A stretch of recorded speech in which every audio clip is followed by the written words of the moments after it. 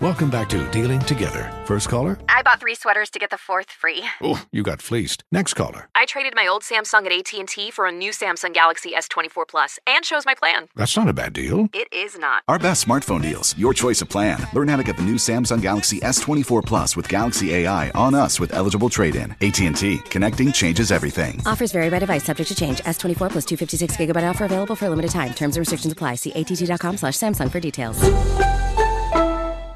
Welcome back to Dealing Together. First caller? I bought 3 sweaters to get the 4th free. Oh, you got fleeced. Next caller? I traded my old Samsung at AT&T for a new Samsung Galaxy S24 Plus and chose my plan. That's not a bad deal. It is not. Our best smartphone deals. Your choice of plan. Learn how to get the new Samsung Galaxy S24 Plus with Galaxy AI on us with eligible trade-in. AT&T. Connecting changes everything. Offers vary by device. Subject to change. S24 plus 256 gigabyte offer available for a limited time. Terms and restrictions apply. See att.com/Samsung for details.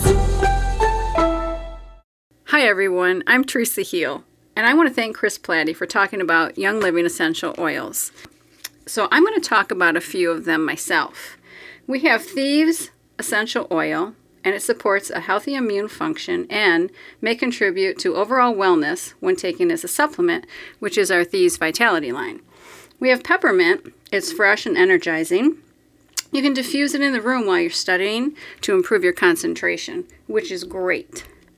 Then we have Lemon, which also aids in concentration, especially wonderful aid for children who are struggling with school or have learning challenges. Those are just a few, so if you have any questions, contact Teresa Heel at Comcast.net. TheresaHeal at Comcast.net. Thanks. Have a great day, and thanks, Chris.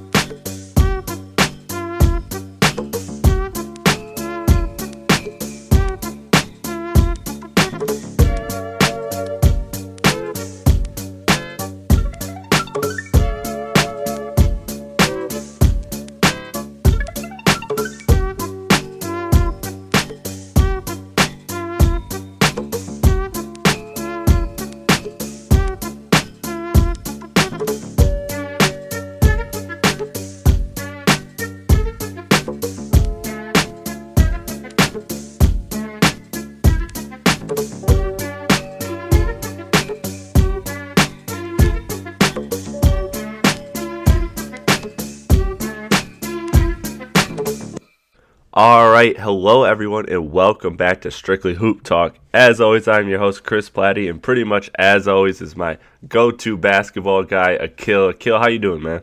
I'm good, man. What you been up to? Not much, man. Just kicking back, watching some NBA basketball, some draft lottery, catching up on some albums that dropped. A lot of albums have dropped recently, so I've been kind of staying busy with that. And just kind of kicking it, enjoying this summer. My online class is about to start this week, so there's that as well. So kind of just a bunch of things keep me busy. What about you, man? Man, just work, chilling. Not really much going on in my life right now, so it's been a pretty relaxing summer to say the least. That's dope. You're not taking any online classes? Hell no. This is my first one, actually. My first online class and my first summer class I've ever done. But, yeah. I was just told by my advisor, they're like, look, this is a 3-hour class, or you can do it over the summer and not do a 3-hour-a-week class. Like, shit. So I'm like, sold. Then that's me twice. Yeah, exactly. But, all right, so this pod's going to be a little bit different. We're not just going to talk the NBA playoffs. We're also going to go through all the coaching changes that have happened so far, track you, give you the very latest up-to-date information on all the coach searches that are going on around the league, because it is a frenzy right now. It is like the free agency of coaches right now. It's insane. So you want to jump into coaches first? Yeah, let's do it. All right. So there were a lot of firings across the league. There were a lot of vacancies opened up. So within just this offseason, there was Atlanta, Charlotte, Detroit, Memphis, Milwaukee, New York, Orlando, Phoenix, and Toronto that have all fired or mutually parted ways with their coach. Damn. Damn near a third of the league, which is just unprecedented. This is the biggest coaching. This is one of the biggest coaching markets in NBA history right now. So some of the ones that stood out to me, of course, there's Dwayne Casey, there's Stan Van Gundy of Detroit. Those were interesting. Mike Budenholzer, you kind of seen that one coming with him not really wanting to get involved in an Atlanta Hawks rebuild, and he didn't really seem compliant of that. Stan Van Gundy, the situation in Detroit was that Gores wanted him to coach out the last year of his contract, but remove the president's status. And Stan Van Gundy didn't want that. He wanted to both or none. So Gores, I mean, they mutually parted ways is what I understand. But Gores fired him so that Stan could collect his check. Because there seems to still be a good amount of respect there between Stan Van Gundy and the organization, despite the underachieving the underachieving era of Stan Van Gundy. And the Dwayne Casey one was shocking to me as well. You know, fired after 7 seasons in Toronto, where he racked up the most wins as a coach in Raptors history, including this past season's franchise best 59 wins. Akhil, I could go through all of them. What's a team you want to start with talking about? Obviously, let's start with good old Toronto, because that's the most. Yeah, Mike D'Antoni came out and said it's laughable. All right, so where are you at on the Dwayne Casey? I'm right there with D'Antoni. I know you're on the other side of this. Yeah. But I don't get it. I really don't. It makes zero sense to me. I understand you keep underachieving in the playoffs and yeah. But you win plus 50 games almost every season. And I mean, yeah, you can't get over the hump to beat LeBron, but how many Eastern teams have in the last 8 years? That's none. Point. None. Literally. None. Maybe one, and we'll get into that later in the pod. Okay. Nice tease. Yeah, none have gotten over the hump. And I mean, look, he's a great coach. He flipped that system around completely. Honestly, it just made no sense to me. It was laughable. I didn't get it at all. Okay, so allow me to make the case for why it was a fire, because I don't think you're out of line. I don't think anyone saying that Casey shouldn't have been fired is out of line, because the resume speaks for itself. He's the winningest coach in Raptors history. He coached them to a season franchise best 59 wins in the first year of a new system. So that's another big thing too, is that he totally changed his whole style this offseason or last offseason. And in the first year of what was a new system in Toronto, they had their franchise best season with 59 wins. And that was only the first season. You could have stuck it out another year or two and, seen maybe there's even more improvement. Maybe these players get even better in the system. But here's the thing. So it comes down to, with Dwayne Casey, it comes down to how they played in the playoffs, like you said. And the thing is that they underachieved, and they underachieved bad throughout Dwayne Casey's tenure. And they should not have been. We talked about that series, right? We talked about that series coming into it. There was no way Toronto should have been swept. Toronto was the better team, the better team on paper, the more talented team. And remember, we said remove LeBron James' name and remove Toronto's name from this series, and you're picking Toronto to win this series every time. So Toronto came in with such an advantage. And they had home court advantage. They had everything going for them, and they still got swept. Now, I get that 2 games were close, but you could see that. And in the way Game 4, when the players just didn't show up, that showed that the coach had lost the locker room, and that this was the end of the end, and they had to move on. And the thing is with Toronto's situation is he also did the bench DeRozan thing, which when you bench your star player, that's the end of the end. We just seen it this year with Fizdale, right? Like that's the last little move where it's like, all right, I know this is over. I know this run is over, but this is my just back against the wall last chance to win. Kevin McHale did it in Houston, and the only reason he got another year is because Houston came back from 3-1 against the Clippers. But I mean that is a move that when you bench your star player, that is the sign of death for a coach. That is the sign of the end of the era.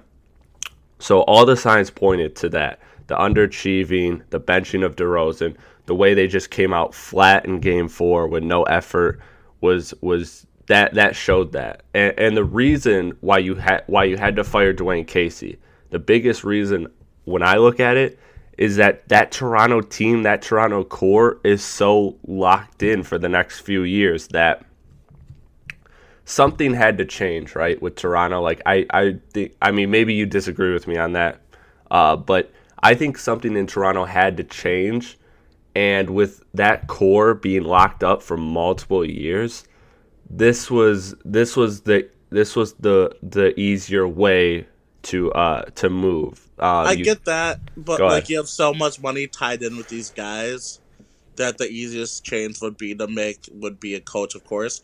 But it's just like, what coach can you go up from here? It's not like, I just don't know. Like, yeah. Well, the knock would see, and here's why I think this is also a good timing for Toronto, because Dwayne Casey has done a great job developing a lot of these young guys and making these fringe players work, and these prospects, just developing them.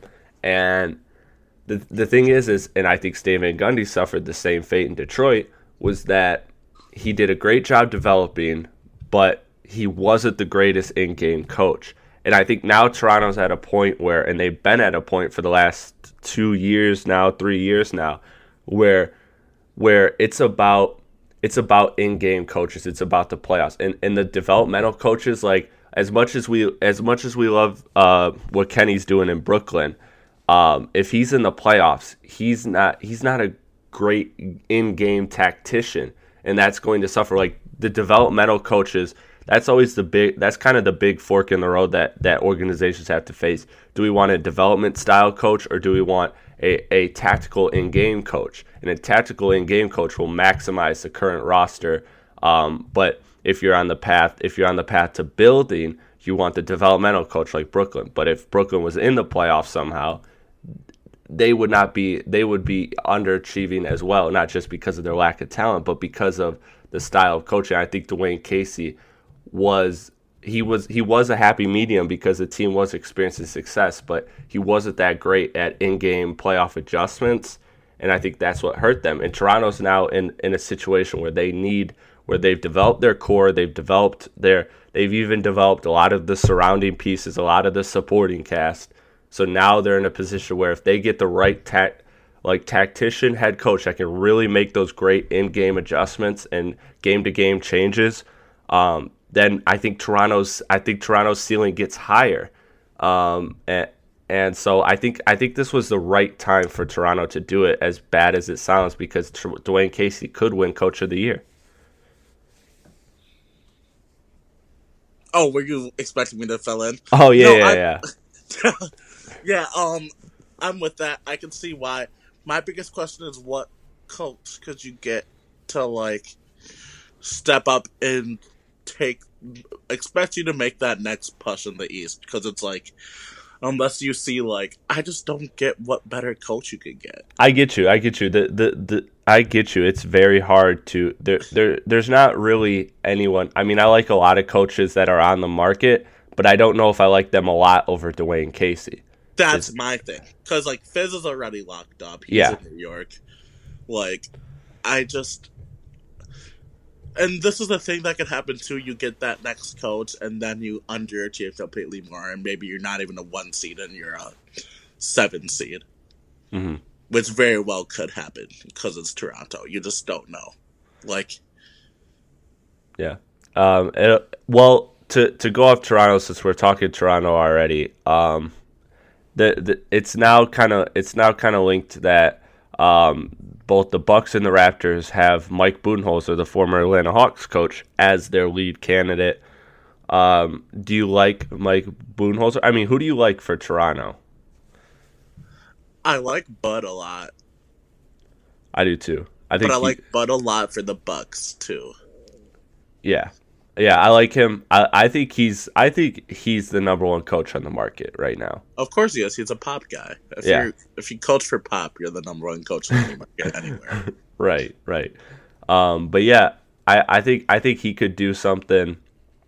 I think he would have the best shot at doing something with Toronto in my eyes. Yeah, as far as installing a true system and that type of stuff. And I mean they already fit the thing has always been is that Toronto's a team that really, and a lot of people have made this case in defense of Toronto's playoff history, is that they never really have like the best player in a series. Like they played the Wizards, they played the Cavs, like they played teams where they don't have the best player, and we always talk about how stars are what really matter in the playoffs. So there's been that argument, but Budenholzer is a guy who really maximizes the talent of a quote unquote super starless team. I really see him as being able to maximize DeRozan, maximize Lowry very well. So I would love to see him in Toronto. I'd love to see him in Milwaukee as well. I think Budenholzer is just a fantastic coach, or Detroit. Just throwing some names out there. I'd love to see him anywhere. But some other. Let's go through some other hirings, and then we'll kind of talk about the current hirings, and then we'll get into the rest of the speculation of like who's going where. So Memphis hired Bickerstaff. Long live the annual Bickerstaff as interim coach. He did it in Houston after Kevin McHale got fired, and now he did it in Memphis. But they actually hired him, brought him back as the new head coach. Do you like that move for Memphis, or what? I mean, yeah, we'll see how it goes. Yeah, I mean, Memphis is in a situation where I don't know what they need. You know, I don't know what coach is changing that situation. You know, unless Brad Stevens is on the market, I don't think anything can happen. Yeah. Well, Brad Stevens is coming to Detroit. Ooh, okay. But no. If there is, I said this on the SRD Sports Radio Detroit podcast. Ooh, good plug. This past weekend, yeah, check it out. SRD Detroit on Spotify, Apple Podcasts, everywhere. Really dope podcast. I was on there Saturday for a few minutes, and I said I will single-handedly organize the march to Boston to grab Brad Stevens. I will organize the march. I will supply water. I will supply snacks. Let's do it. Let's rally the troops. Let's march to Boston and let's grab Brad Stevens. Get him in Detroit. For sure. But no. The Knicks hired Fizdale. That was is it crazy that the Knicks got the best coach on the market? Yeah. It's really crazy. Making a productive move, but let's see if they allow that coach to coach. So we'll see. Yeah. Do you think Fizdale made the right move then, taking New York? I would have took Milwaukee. Honestly. Yeah. Giannis, dude. Like, how many times do you get in your life? How many opportunities in life do you get to coach a player of Giannis's caliber? Like, never. You have to. If I'm Fizdale, you kind of have to take that opportunity, right? Yeah, you can't pass that up. Yeah, but I mean, Porzingis is nice too. We'll see what Fizdale does in New York. I'm wishing him the best. It would be cool if New York was a stable and relevant organization again. I think it would be great for the NBA. So hopefully Fizdale's the start of that. The Hawks hired 76ers assistant Lloyd Pierce. The Hornets hired Spurs assistant, the next guy from the pop tree, James Borrego. The Suns making waves, hiring Igor Kokskov, I think is how you say it. I don't know how to say it. I honestly don't. will be the first European-born head coach in the NBA, which is surprising to me that he's the first European-born head coach in the NBA. I would have thought that with how many European coaches and just members of front offices we have around the league, that he is the first European-born head coach in the NBA. But I like that move for the Suns. I think he's a guy who will really get the most out of the guards in Phoenix. So I like that move, and the Suns are doing well. They just won the draft lottery last night, so things are looking up for them. Any of those outside Fizdale going to the Knicks excite you? Like, are you high on any of those? To be honest, I'd honestly say no. But if I had to pick one,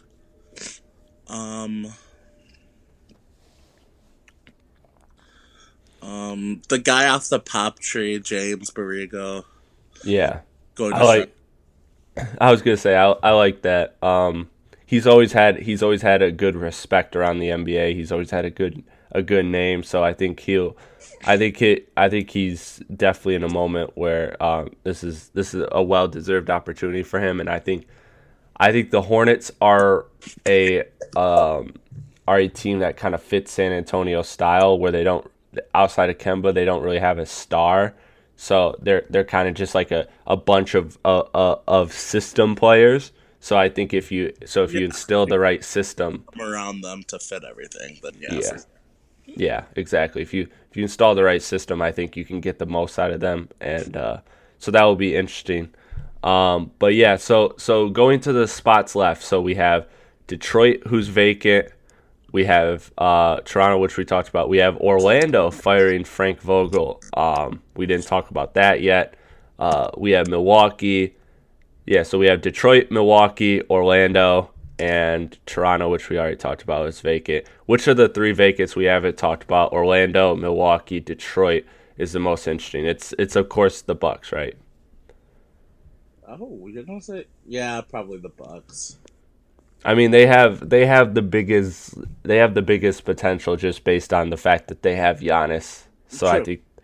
I think it's the most impactful coaching search left in the NBA. For sure. At this point, the Magic, they fired Frank Vogel. So I would actually like to see a reunion and have Steve Clifford go to Orlando. He was back there as an assistant under Stan Van Gundy back in the day during the Dwight Howard era. I thought Steve Clifford has been an excellent coach so far in the NBA. So I would love to see him get another opportunity there. I think that would make the most sense. In Milwaukee, I would love to see Budenholzer. I think Budenholzer should go to Detroit, Milwaukee, or Toronto. Any one of those three, I'd be really happy to see him in. Who I really like as a coach, who I've heard a lot of good things about, who's on the market, is the Spurs assistant Ettore Messina. I've heard a lot of good things about him. He coached San Antonio during the when Pop left for personal reasons in the playoffs this past season in the first round. So I don't know. I kind of seen him. He looked like for a guy stepping into his first coaching opportunity is in the playoffs against the Golden State Warriors. He looked prepared. He looked ready. He looked good. I like him. Same. Stan Van Gundy in Detroit. Let's talk Detroit. Of course. Stan Van Gundy in Detroit. Parted ways. Yeah. Do you think this was the right move for Detroit? I think it's the right move because Detroit's Detroit, and they make the wrong move at the wrong time every single time. So they have to keep on brand. So good for them. I hate your Detroit shade so much, but it's so accurate. I can't even argue it. No, I said this on social media, and I was and it's something that I feel more and more about as I look at this. There's a lot of good coaches left, so it's not the worst timing in the world, but you're entering the most competitive coaching market and like arguably in NBA history. Like and you're doing it after the lead candidate David Fizdale has already been signed to another or has already been hired. So their timing was just, to me, it was terrible. If they were going to do it, they should have done it 2 weeks ago, 3 weeks ago, like before any coaches were off the market. Now, granted, there are still some great coaches. There's Dwayne Casey. There's Mike Budenholzer. Are they really going to be smart enough to get those two? They're going to try. I think it's the other way around. I think it's, do those guys want to coach in Detroit? Well, it's both. That's my point. It's a combination of them being smart enough and then them not even like, why should we come to Detroit? Mm-hmm. Yeah. I mean, the lead... Pistons are not even because they're the Pistons. They are one of the most interesting coaching candidates or coaching searches left, because they're also overhauling their front office as well. But I'm not liking what I'm hearing out of these reports. It looks like they're going after David Griffin for the GM spot. I really like that. I think David Griffin's a good GM, a good front office executive. Phenomenal GM. Yeah, I would love to see that happen. Head coach, who do you like? They're linked to Jerry Stackhouse, and look, I respect Jerry Stackhouse. Get buckets, man. I loved watching him play. I still watch his highlights sometimes. I love his game, but he's awesome in 2K as well. Side note, but no, I don't want. He gets buckets in 2K. He does, but I don't want him. I don't want him as a coach. Maps team, bro. Oof, dude. You're telling me that all-time Pistons team, by the way, is so fire. You got Stackhouse and Rip off the bench as the two guards for Joe Dumars starting. Dude, don't get me started. That team is dope. Well, I feel like the Pistons are super cheesy, so whoever they bring into the coach will have some ties with Detroit. Yeah. Just to bring money in to like Stack, maybe Chauncey. I don't think Chauncey wants to be a head coach, though. He'd rather be a GM or basketball operations guy. Yeah. But here's my thing with that is like I've never been a fan of that move because yeah, it works for the honeymoon period, but at the end of the day, you know what's going to put fans' butts in seats is winning games. And you know what's going to win you games? Getting a good coach. Not getting a nostalgic coach. After 20 games in the season, nobody's going to come just to watch Chauncey Billups or Jerry Stackhouse talk on the sideline. Exactly. They're going to judge them by wins.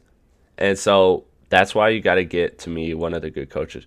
So who do you really like as a coaching candidate for Detroit? Honestly, with all that being said, I do think Stack could be a decent coach. I don't like that. I don't want his first job to be with us. I just think that he'd be good as in the sense that he's like a player's coach. He'd be able to relate to players pretty well. Yeah. Like, he'd be a personable guy for sure. And maybe that's what Detroit needs. Yeah. Because guys like Andre Drummond and stuff, they seem to be more of a fan of the player coach than the coach. You know?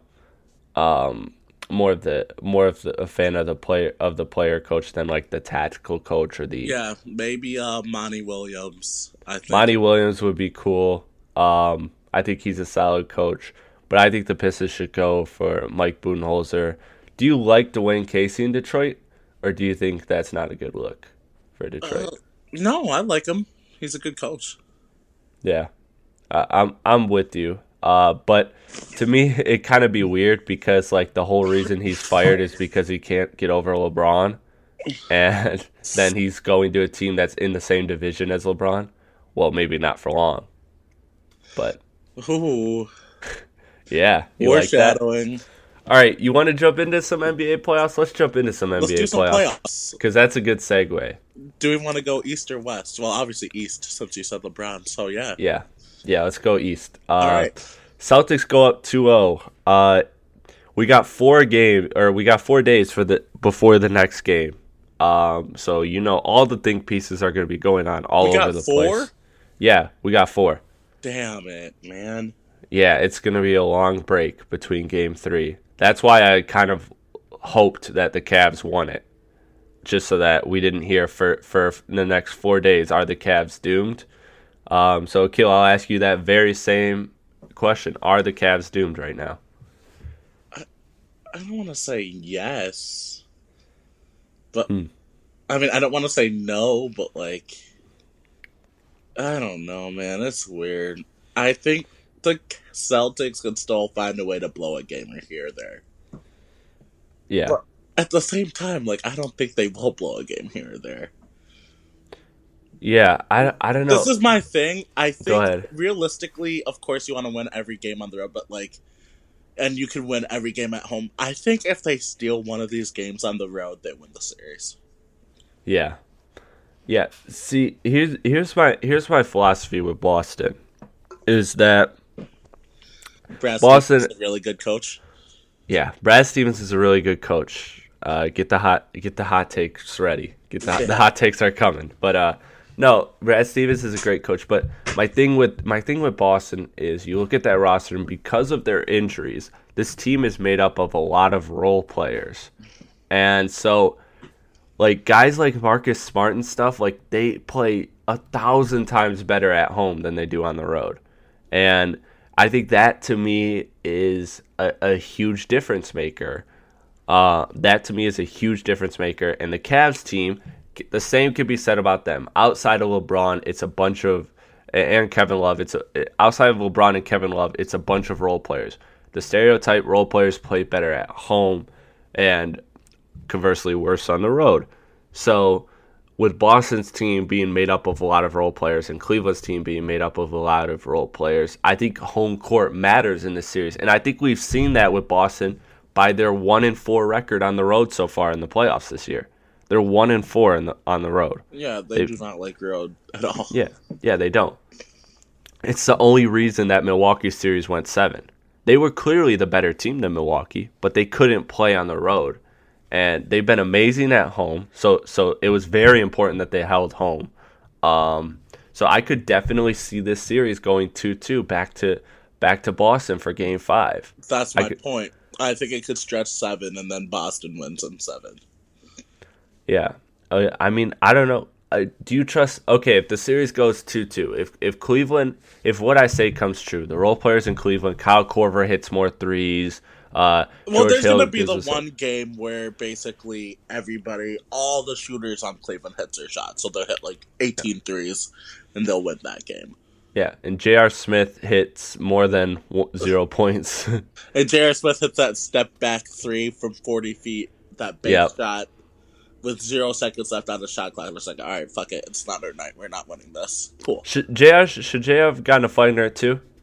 Huh? Should J.R. have gotten a Flegner at 2? Yeah. For that push on Horford? I'm with you, 100%. That is the, there's the whole narrative. I think a lot of the Flegner reviews are overdone. Yeah. But that's one, you push a person in air who's defenseless. No, that's not cool. Can we have a cool Horford appreciation moment for a couple seconds? Go for it. We could do a couple hours if you want. Yo, that dude is good. Like, yeah. He is really good at basketball. Like, he's phenomenal. Like, for him to be like your really only true vet on your team. Yeah. That guy's really good offensively and defensively now. Like, he used to never be good at defense. Like, he used to be bad at defense. Like, his fourth quarter, dude, was incredible. Oh no, he was amazing that whole game last night, dude. I could not believe that when I looked at the final box score that he only had 15. I swear, like 15 and 50, he must have scored all his points in the fourth. Like, pretty much. And the way he was getting steals and blocks. Go ahead. Another thing I will say about this team in general, they might not have a bunch of like star players to raise their ceiling, but they have a bunch of really smart players that raises their floor a lot because like I mean sure like the star player can get you like up into that next level.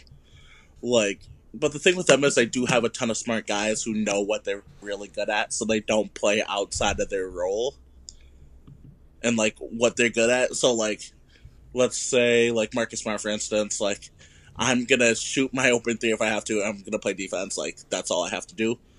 Like if you have a bunch of players who know what they're really good at and they only do that, your chances of winning like increase like maybe 10-15%.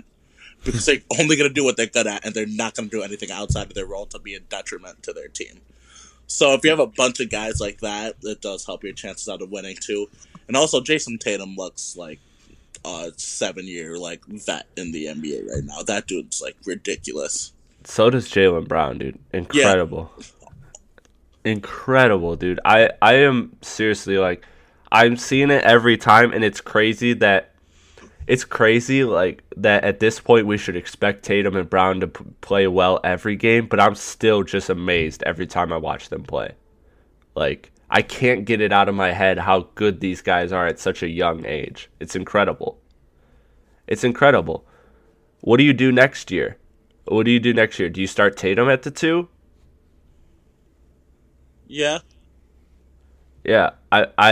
Wow. I mean, wow, dude. I mean, they're going to have crazy lineups. They're going to have... Honestly, a lineup that I would like for them a lot would be Kyrie, Jaylen Brown, then Gordon, Jason Tatum, and Al Horford. So you have like those three. Oh, that's definitely their closing lineup next year. Oh my God, that's such a monstrous lineup. That's filthy, dude. That's filthy. Those 3 wings out there that can basically switch everything. And then, and all those guys are 20-point per game getters. Like, that's crazy. God. That plus you have Kyrie, Al Horford, with Gordon, Jason, and Jalen. Are you kidding me? Oh, dude, that is insane. That's filthy. Man, I wish they had their full team, but I'm. The real question is, does Terry Rozier be smart and take less money at Boston, or get that big contract and never be good again in the NBA? I think he'll be solid wherever he goes. I just don't think he'll live up to whatever contract he signs. Yeah, okay, he'll be solid, but I mean, like, you know what? Yeah, yeah. If I was him, I honestly would say take less money and stay in Boston, because obviously it's a good situation for you. Like, it'd be a great backcourt guard, like, just a backup point guard. Like, if Terry Rozier playing this level as your backup point guard, you have a really good backup point guard. Like, yeah, you have 48 minutes of great point guard play. Exactly. Like, you're not going to miss a beat at the point guard spot. And I wish some point guards were smarter. Well, some players. Like, sure, you want your payday. Like, I get it, like, $150 million. I mean, it's not like, okay, $150 million and $50 million is like, there's a big difference. Like, of course, it's $100 million. Yeah. But, like, once you're making $40 million, like, I'm sure you're fine. Like, you won't miss that extra 100. Plus, I mean, plus you could make that up with whatever deals you have going on outside if you could market yourself well.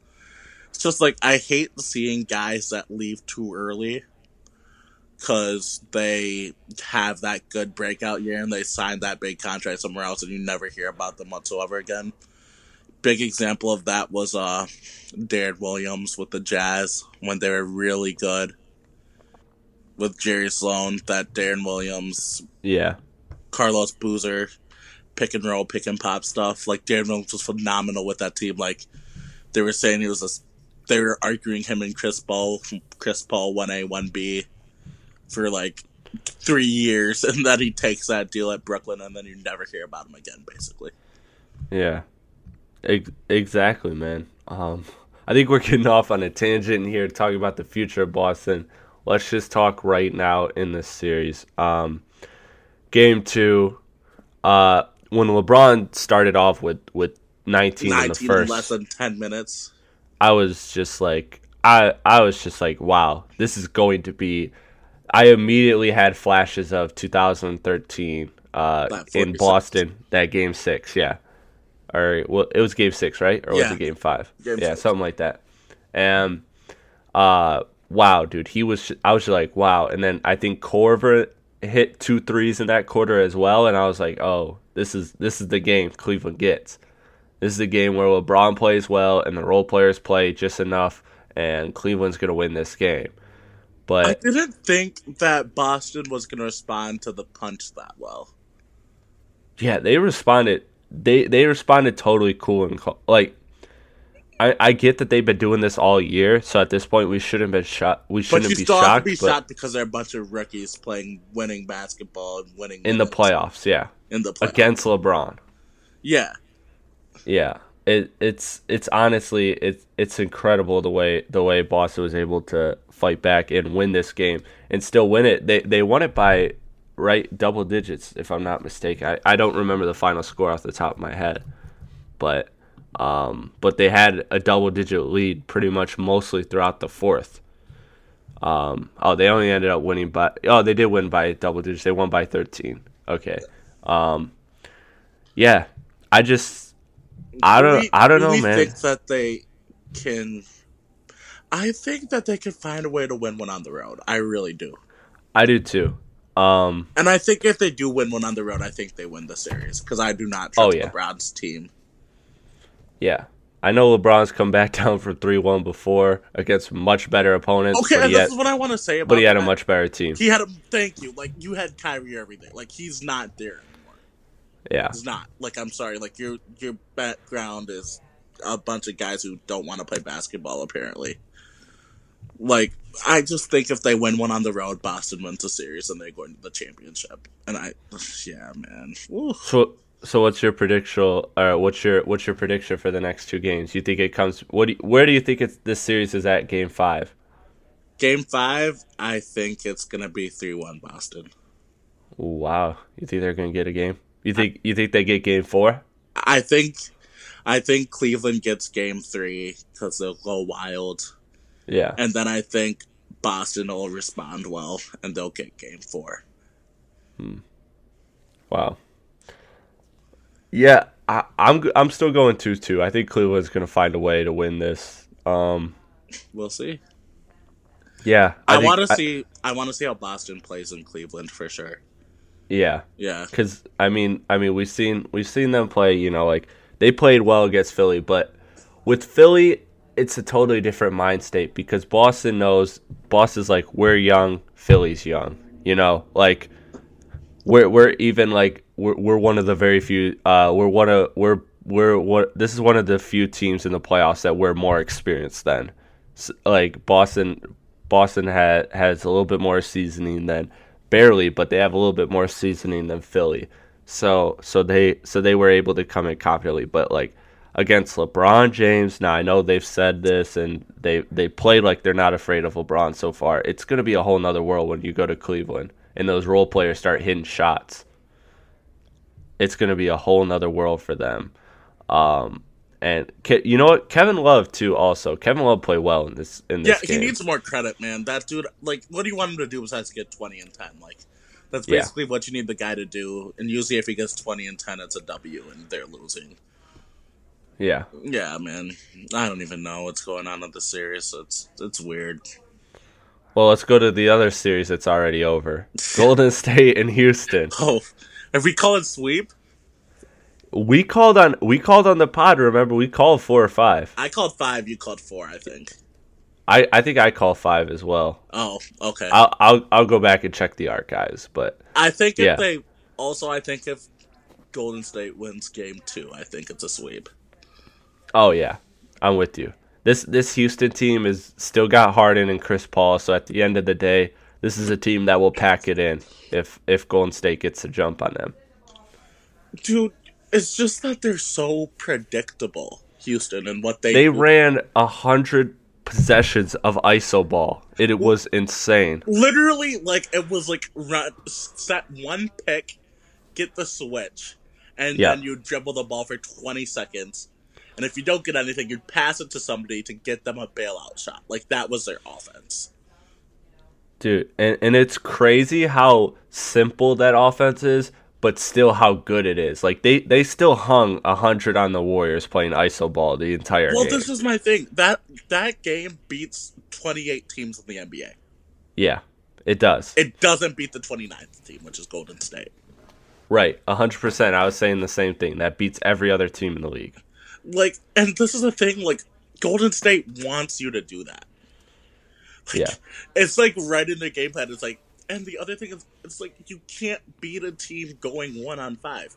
Like, literally 4 guys stand in place with their hands on their shorts, just chilling. Like, they might as well not be on the floor. Right. That's the thing. And you know what? And you know what? I knew this game was not going to go in the Rockets' favor when about like a couple minutes in the second quarter when they were still just doing nothing but iso ball. I was like, wow, are they really going to do iso ball the entire game? And you could tell by the way they played too, because like look at how the role players shot. Ryan Anderson like airballed. Eric Gordon, I think he airballed as well, or he hit nothing but the backboard on a 3. Like these were some bad misses, and you know why those misses were so bad? Because there was no rhythm until 5 seconds left in the shot clock.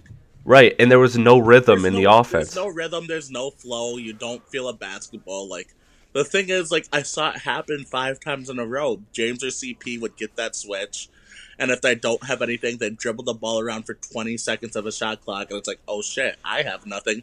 Let me pass it to this dude and like try to get something going for him. And it's like, you gave me the ball with 5 seconds on the shot clock. Like, let me shoot this shot that's gonna miss. Like, yeah, exactly. And this is my thing too. I don't get it. Why do they keep attacking Draymond Green on switches?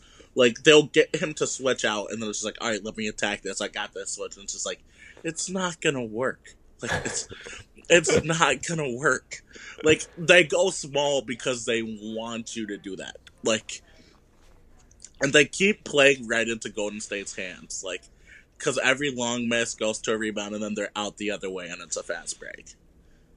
There's 2 things that are consistent about a Chris Platty and a Akhil Hollingsworth podcast. It's that, 1, the Pistons will be mentioned, and 2, Draymond Green will be praised. It is. I'm here for Draymond Green praise 24/7. 24/7. And also, I think. But I'm with you on that. All jokes aside, I'm with you. You don't attack Draymond. Also, the other thing is, for me, the big thing I did want to talk about was Steph Curry. He didn't have the best game, but the dude, like, it honestly shows you like the difference between him and other point guards in the NBA. Like, name a star point guard in the NBA who would be that willing to take a back seat and be like, you know what, I don't have it. I'll give this ball to Kevin Durant and I'll go set back screens for like every other play on my team that aren't being set for me. Yeah, I'm with you. He played literally a true point guard game. Like, if you want a true point guard game, it's just like, here, let me get my 15 points, my 8 assists, and go set screens. And it's like, yo, like, they attacked him on switches, and like, sure, you can always say he's not a good defender, but like, at least the dude tries. Like, yeah. I will appreciate your effort of trying on defense. Like, James Harden literally just let guys go by him for nothing. Like, at least he puts in effort and tries on defense. Right, dude. So Curry going pure point, and so Curry not really contributing that much offensively, plus Harden going crazy efficient. I mean, shout out to James Harden. Look, we could poke the flaws in his game, but he had an amazing game. He had an incredible game.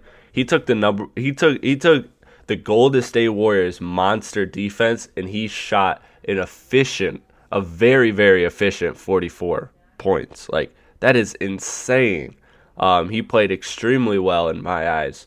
Outside of the defense, but offensively he played extremely well. But dude, you know what was crazy was Kevin Durant, man. Like, I looked at the box score and I'm still not convinced he missed that many shots. Yeah, same. Everything looked like it was just going in for him. It was insane, dude. It was really, really insane to watch KD just get post up after post up, bucket after bucket. I mean, they literally had nobody that could guard him, to the point where I was saying on the bench, give Joe Johnson a shot, man. At least he's big. At least he's big enough to get a hand up there. Yeah. Like, truthfully, I don't know what to do. Like, I get that nobody can really guard KD outside of like the elites like Kawhi, LeBron, Anthony Davis, like those freaks of nature, like Giannis. Like, I get that those are the guys that can guard that are like the only people in the league that can guard KD. If they start double teaming, then it's just gonna leave all those other ridiculous shooters open. Yeah. Then you're leaving open the greatest shooting backcourt in NBA history. And that doesn't seem like a good formula for winning. And I said it too, I love when the Warriors go small because it helps KD out so much in the sense of, like, there's 5 guys on the floor who all can make plays as far as being playmakers. Mm-hmm. But then there's 4 guys on the floor who are looking to make plays for one specific guy named Kevin Durant. So he has a perfect setup in his whole life. He doesn't have to do much to get his own shots. Yeah. And the thing that was most ridiculous for me, they have one ace in the hole. They didn't run it at all the first game. I don't know if they will. They ran 0 Steph Curry, Kevin Durant pick and rolls. Yeah. The 0. whole game. None. That's crazy that's their strongest weapon and they don't even use They it. ran no Steph Curry, Draymond pick and rolls as well. They didn't run any Steph, Draymond pick and rolls either? None. Wow. That is incredible. You know, and I think this series can be summed up by in basically one sentence is that, like, I was breaking it down. I was watching it with my friend who doesn't really watch basketball, and so she was just like, wow, like, this is a good game, and I was like, Golden State's gonna win like a few minutes into the second, and I think Houston still had the lead, and she's like, what? But like, Houston's been winning all game. I'm like, but just look at the way this game is being played. Like, what is the more like it's so much easier to when you're getting points off of cuts and off of ball movement than off of just isolation. One style of play is the ball movement style of play is going to hold up. The ISO ball is not going to hold up for 48 minutes. And that ended up being what it was. You can't beat this Golden State team ISOing for 48 minutes because that's what they want you to do physically. They have so many good defenders out there when they go small. We can get in your way and stop it. And the thing is too, it's just like if James Harden has to go off for 48 to win, cool, do it. Like, because you're gonna lose. I'm sorry, you're gonna lose. Like, for James Harden to win this game, he has to score 100 and something points. Right. Exactly. Right. Like, that's my thing. This is the greatest isolation team in probably NBA history. Outside of, I think the Warriors could be better if they wanted to be an ISO team. But like, literally, Houston is one of the best, if not the best, isolation team in NBA history. And even that, they still couldn't win playing that way against Golden State. Yeah, Golden State's just too good. Yeah, if Houston wants to keep isoing, it's fine, but you just have to find ways to get more movement as far as players cutting, that type of stuff. Because if you have 4 players standing around the 3-point line and then one person isoing, you're not going to win a game. Yeah, are any of the was Eric Gordon tired after that game? Probably not. He was probably chilling. He probably could have played a whole nother game. Right, that's what I'm saying. Like, it was crazy how slow the game was, how grinded out the game was, and yet, like, dude, the score was like crazy. 50-something to 60, I think, at the end of the first half, I was just like, yeah, Golden State's got this in the bag. Just watch this third quarter, and it'll be a wrap then. And sure enough, it was. Yeah, shout out to Steph Curry for playing the most prototypical true point guard game of all time, for all the people that say he's not one. Right. So, are you convinced now that this is a sweep? Or are you still comfortable I still think with your 5 5? because Golden State's tendencies are, once we know we can beat you, if we play our full strength, they'll fuck around and lose a game because they can. Because they're that good. So they'll fuck around and lose a game. Once they do that, it's just like, all right, here's my thing, though. They want to crush Houston. That's the other coin side of the table, is we want to beat these guys so badly that I could see them be focused for 4 full games of basketball and sweep them. Yeah. I would love to see it. That'd be really cool. I think if they win game 2, it's a sweep, though, for sure. Yeah. Yeah. I don't know what people were thinking calling Rockets in 6 or 7 to start this series. Yep. I never all year saw that. Whole season thought they had a real chance to beat Golden State ever. Remember, I said at that one pod, it was like I think it was right before the playoffs. So it was like 30% chance max they beat Golden State. Yeah, 30% max. 15, yeah. Yeah, now it's been like it's probably like 15 or like 5 or 10. But yeah, you got to beat Golden State, the greatest team of all time, 4 times in the next 6 games. Good luck with that. Good luck. Good luck with that. All right, man. All right, yeah, let's wrap this up. We talked a lot of playoffs. We talked some NBA coaches. Let us know what you guys think of both the series so far as well as the coaching hires. If we talked about your favorite team, if we talked about your hometown team, let us know what you thought about the coaching moves and what's going on there. And also, Akhil, is the lottery rigged? Oh, my God. Maybe. Maybe? Do you think so? The Pistons didn't get the top 3 picks, so it might be. It might be.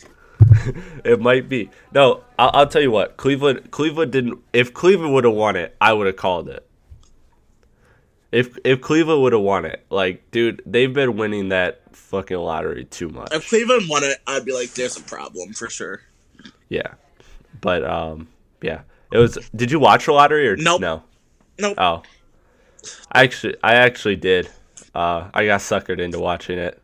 I was like, maybe the Pistons will get the top 3, and maybe our franchise will get this miracle stroke of good luck, but didn't happen. They find a way to blow the draft too if they get their top 3 pick.